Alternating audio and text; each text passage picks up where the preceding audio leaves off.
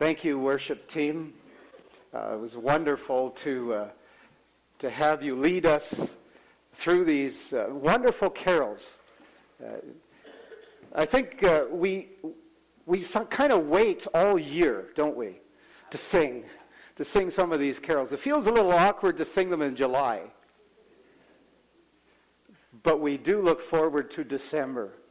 We did have a family back in Beaumont that were friends of ours, part of our church, and they had a very difficult time of getting together for Christmas. So you know what they did? Did it in July. They did it in July. I came driving down the street one day, and here's this house all lit up with Christmas lights. And in the front window was this Christmas tree, and it was all lit up. And I said to Violet, I said, "What's going on? I mean, it's not Christmas." She says, "It's Christmas for us." We got family together, we're celebrating. So it doesn't really matter what time of the year we celebrate. We can always celebrate the entrance of our salvation into this world. Father, this morning, we ask that your presence would move,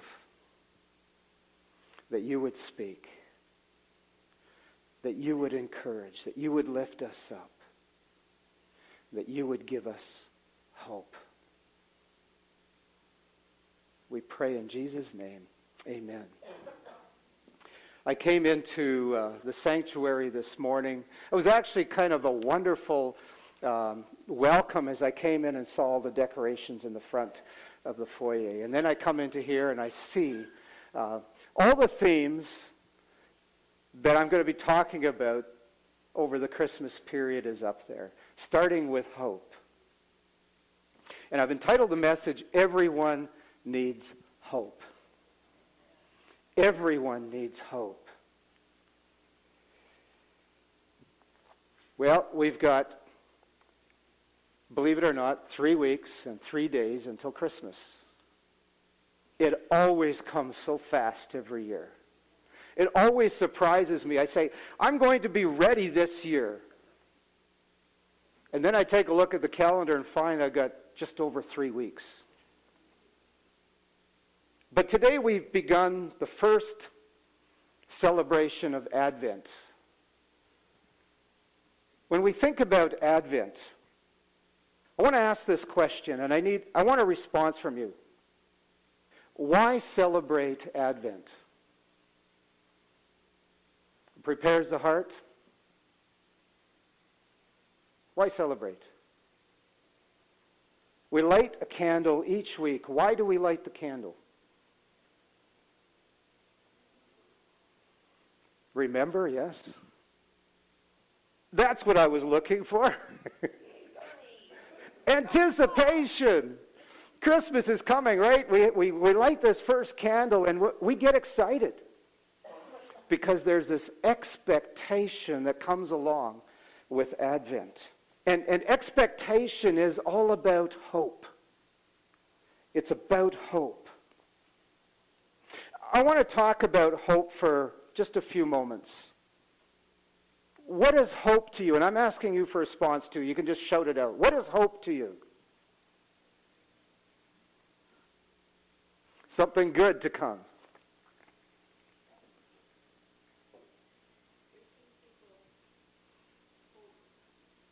Okay, what does that entail?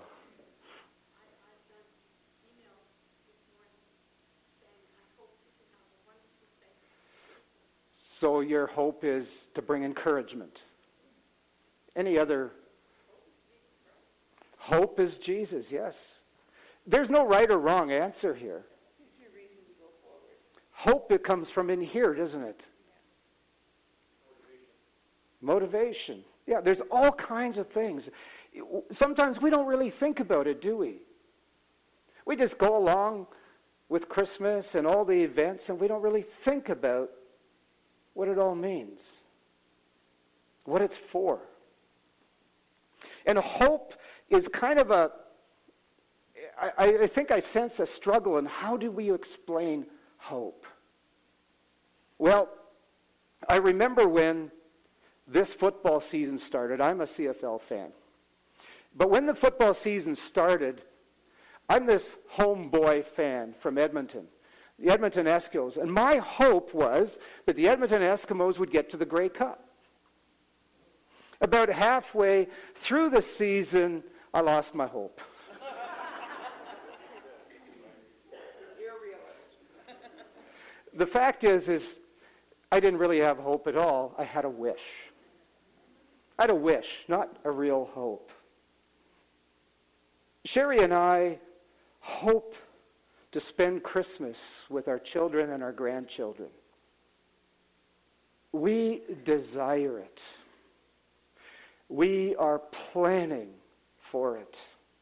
We are working everything out to get there, towards it.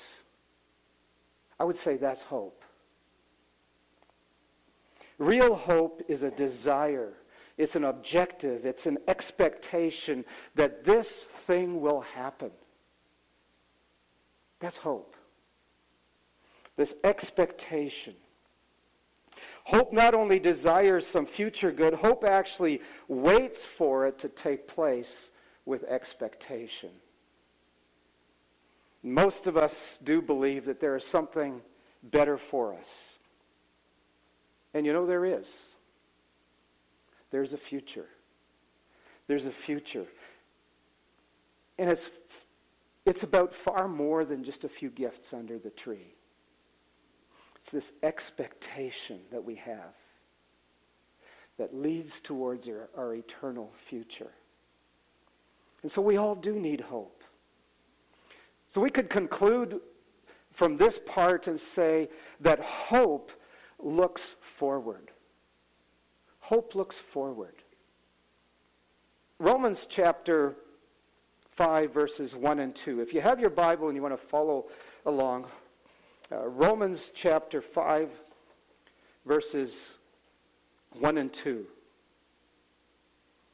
And Scripture here says this, "Therefore, since we have been justified through faith, we have peace with God through our Lord Jesus Christ, through whom we have gained access by faith into his grace, in which we now stand, and we rejoice in the hope of the glory of God." We rejoice in the hope of the glory of God. What is that? The glory of God. Love, truth, understanding. Good?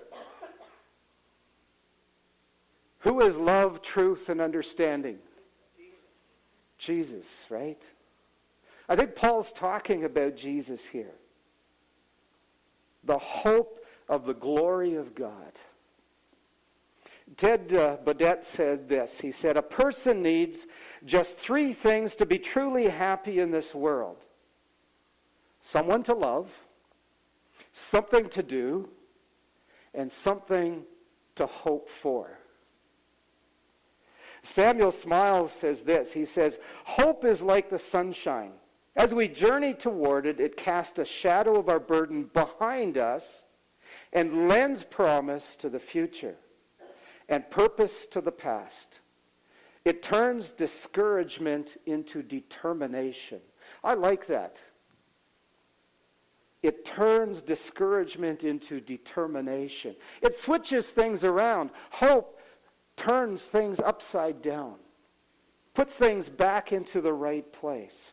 Paul writes in Titus chapter 1, verses 1 and 2, he says, "I, Paul, the servant and apostle of the Lord Jesus Christ, for the faith of God's elect and the knowledge of the truth that leads to godliness, a faith and knowledge resting on the hope of eternal life, which God, who does not lie, promised before the beginning of time." Faith and knowledge resting on the hope of eternal life. I wouldn't be here if I didn't have that. My whole future depends on this, what I like to call capital H hope. Real hope. Hope is not sentimental.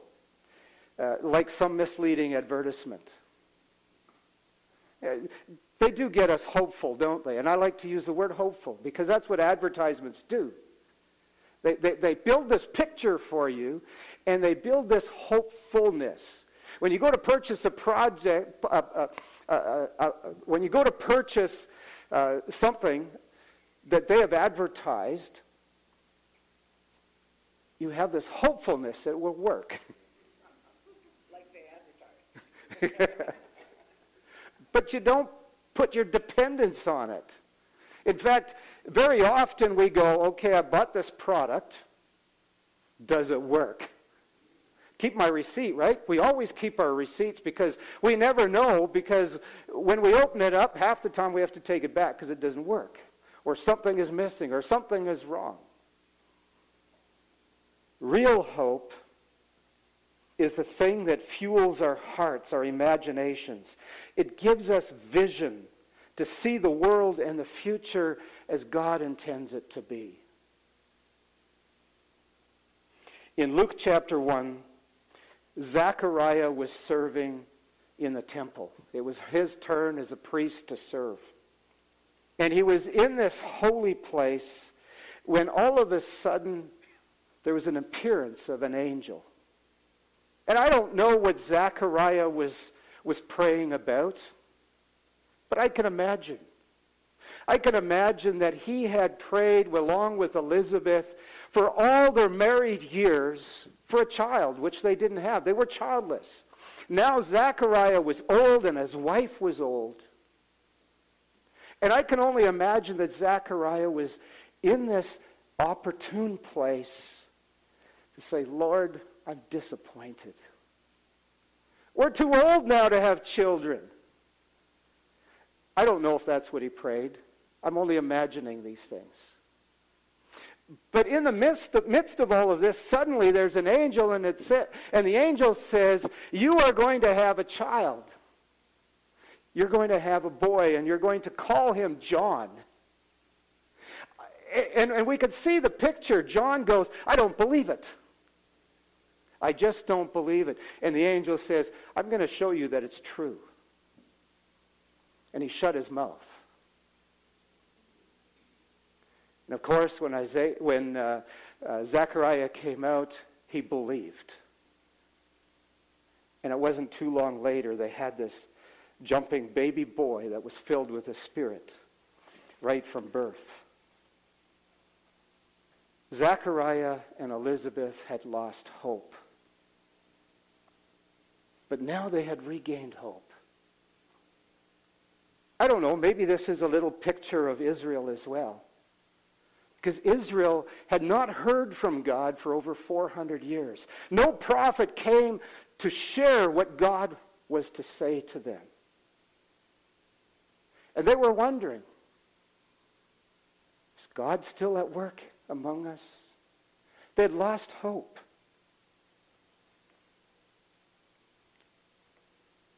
But then came the news of the Lord Jesus and his coming.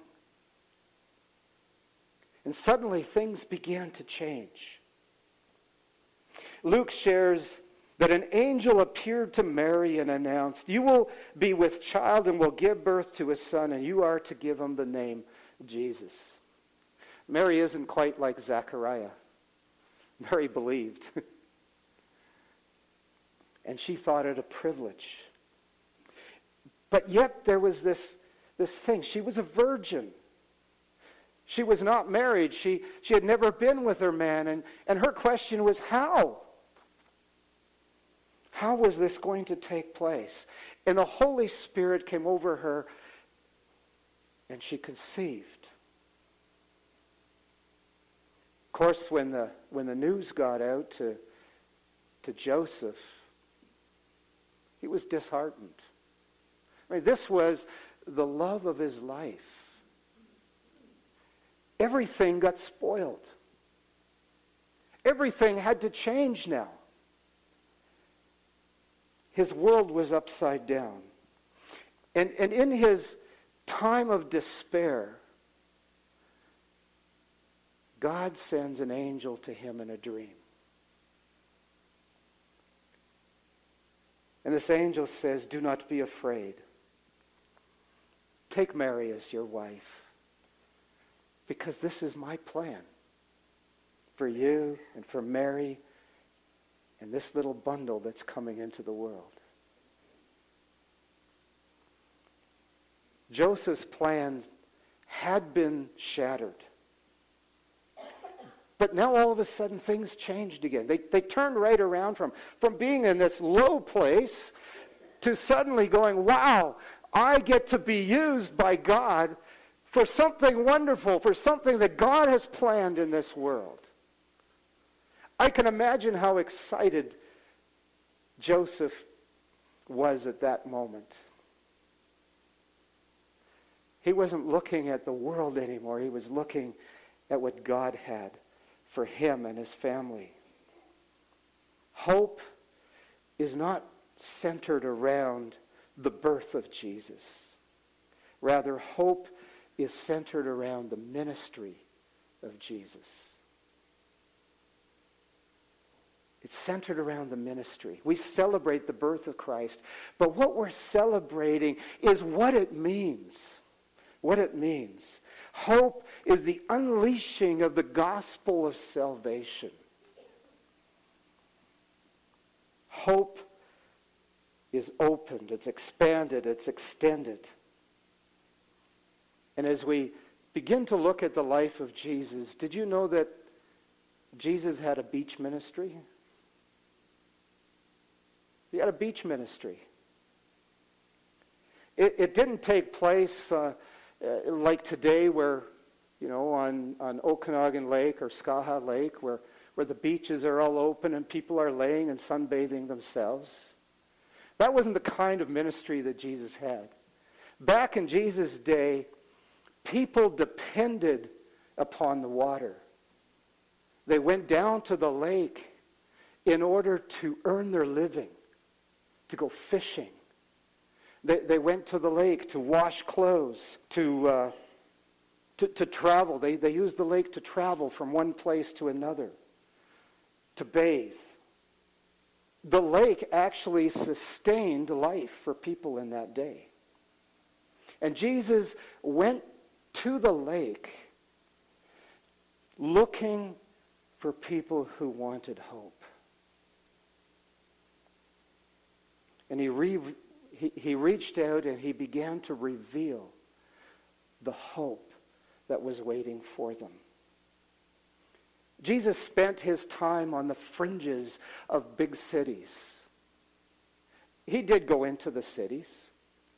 And he often was confronted by those who were in leadership. But Jesus went to the fringes and he came giving hope for those who were sick. He provided a cure. For those who were hungry, he provided meals. For those who were tearful, he brought a laugh. For those who were condemned, he brought a second chance. When we look at the ministry of Jesus, we find that Jesus didn't build his ministry in the center of power. He didn't use government or other high authorities to propel his movement. Jesus used people on the fringes. It's interesting because even today, if we look at movements that begin, they're not usually begun in the center of power. It's not usually our government that introduces something that goes across this nation. It's usually the minorities who gather momentum and begin to turn the world upside down. I want to share with you an example. And I know we often think of these movements in a negative way. But here's one that was very, very positive. It began in Newtown, Poland, on an empty square where a small group of Christians began to gather. What they did is they pounded together out of rough lumber, a cross. They placed it in the middle of that piece of property, and they put it there to mark the place of their future chapel. That's where they wanted to build. They were lobbying the government for a place where they could worship. When they placed it there and began to gather, the authorities came and tore down the cross. They rebuilt the cross, and they gathered again, and the government tore it down. Eventually, they came with water cannons to disperse the people from that central place. But they were determined. They kept coming back to worship on those grounds. And in the middle of all of this, they realized that communism could not steal away their faith. Communism could not steal away their faith or their souls. They said the church is not a building. They said the church is celebrating the presence of God. The church is celebrating the presence of God. It didn't matter to them anymore if there was a building. It didn't matter anymore if the officials came and tore the cross down and tried to disperse them with water guns. They were determined to worship their God. It was also during this time that students in Romania discovered the reality that communism posed. And they also discovered that they had a choice. That spread not only from Romania, it spread into Soviet Union army and to other Soviet Union countries. In the meantime, in Newtown, hope began growing, and it was becoming big. This was a little town that was built without God. God was not supposed to be in this little town. But now, after all that had happened, 50,000 people gathered at the cornerstone of what was to be their house of gathering. More and more people saw hope and their choices to stand against communism. A few days after the 40th communist anniversary in the city of Dresden, following an evening prayer, 150,000 people took to the streets. Take a moment to let that sink in. It was shortly after that that the Romanian Baptist churches started a fast for a whole day and prayer. A few days later, the German Communist cabinet resigned. November 9th, 1989, the Berlin Wall came down.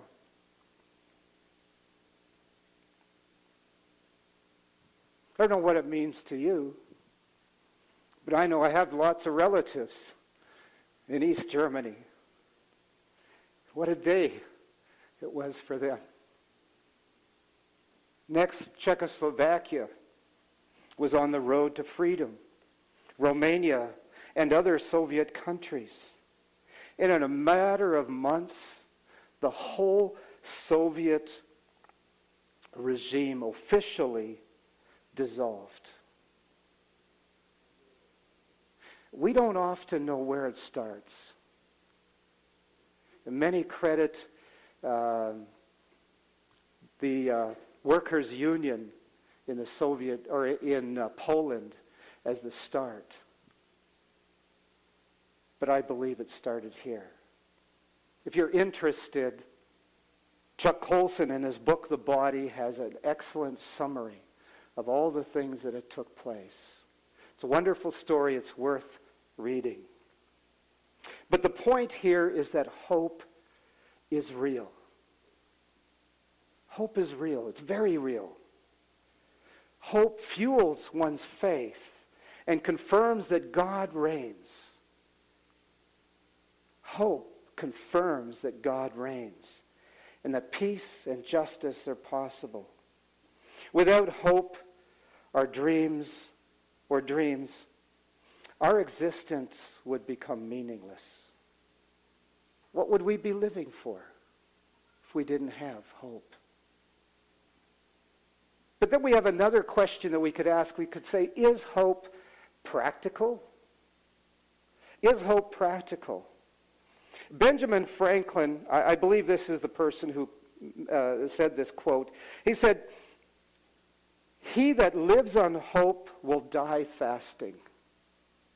We've got to think about that for a moment. He that lives on hope will die fasting. It's certainly great to have a lot of hope. But if that's all we have, it's powerless. What we find in hope is that real hope obtains reality. Real hope pursues something, especially when it is understood or embraced in the gospel of the Lord Jesus Christ. Then hope takes us forward. Hope moves us in a new direction. Hope sets all of our regrets behind us. I don't know about you, but I know for myself, there are a number of sins that I had done in the past, and I go, man, I don't want to hang on to them. These are regrets in my life. But hope has put them behind me. They're no longer there. I can move forward. I can pursue with new expectation because I know that Jesus has so much more ahead for not only me but all of you. Hope says that today is worth living. Today is worth living. If you do not have hope, you do not have the excitement about tomorrow. But hope also doesn't deny the reality of pain in our lives. But hope shines light into the future. Hope doesn't mean that we no longer struggle. Hope means that we can move beyond our struggle. Hope fuels faith, and faith fuels hope. In Hebrews chapter 11, verse 1, it ties hope and faith together, and it says this: "Now faith is being sure of what we hope for and certain of what we do not see." We find that hope is contagious.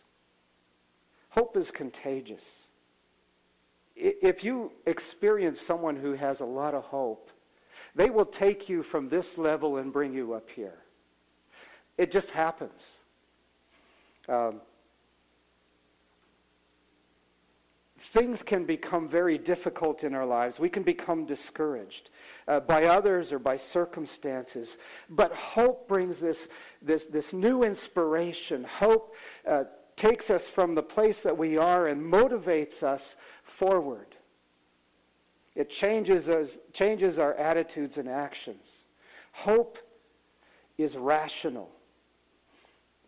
Hope doesn't mean that we just don't do anything. We just sit and wait for something to happen. But hope takes us and puts us into the place where we want to be. The proverb of Benjamin Franklin, I think, is true. He that lives simply on hope will die fasting. Hope motivates action. And action motivates hope.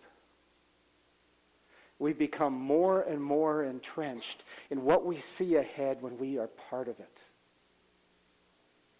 We hope for a closer relationship with God. But our actions have to follow that. I remember talking to a fellow once, and he was very interested in the gospel. He was very interested in coming to church. But he didn't have hope. He said, "I'm not good enough." He was hoping that someday he could become good enough to go to church. Hope takes action. I don't know of anyone who has great hope in God but fails to spend time with God, fails to spend time in the Word, fails to spend time with fellow Christians. Everyone who does that has great hope and great confidence. They are very positive. They are very passionate. They take others up. They lift them up. James says this, he says in chapter 2, verse 18, "But somebody will say, 'Show me your faith without deeds, and I will show you my faith by what I do.'" I like that. Because faith is not just something we talk about. Faith is something that we do. And so we find that hope is real. Hope sees reality. Hope faces reality. Hope accepts reality. And hope rises with faith. I believe in a big God. A great big God. Where nothing at all is impossible for him. And I have hope in Jesus. Real hope. Because I know that Jesus can change the impossible. We heard that this morning. Change the life of this one man. Last week we heard about the life change in a young lady. God is working out there. There are opportunities. Hope comes at the darkest times of our lives. It's not found in the festive time of Christmas, but it's found in Christ himself. That's where hope lies.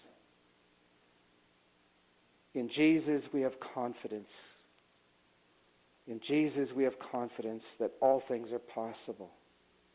Over the last several months, since Sherry and I have been here at the Nazarene Church, there's something that I can see happening. There is a new passion. There's a new passion that is stirring up in all of your hearts. There's a desire for every one of you, not to move back, but to go forward. There is this sense that now's the time to move forward. Now's the time to go ahead. And there is great anticipation. That's what Jesus does. There's anticipation not only to see a difference in this gathering of people, but to begin to see a difference in our community. That's hope. That's hope. God has brought hope to the Penticton Nazarene Church. And I praise him for what I see. I praise him because there's no limit. There's no limit as to what he can do through you. As much as he can make a difference in one life, he can make a difference in your relationship, not only with him, but also with one another. Instead of sitting on the other side of the room because you don't want to talk to someone, God can bring you together in the center. And to stand together and to work for him together. That's anticipation. That's hope for the future.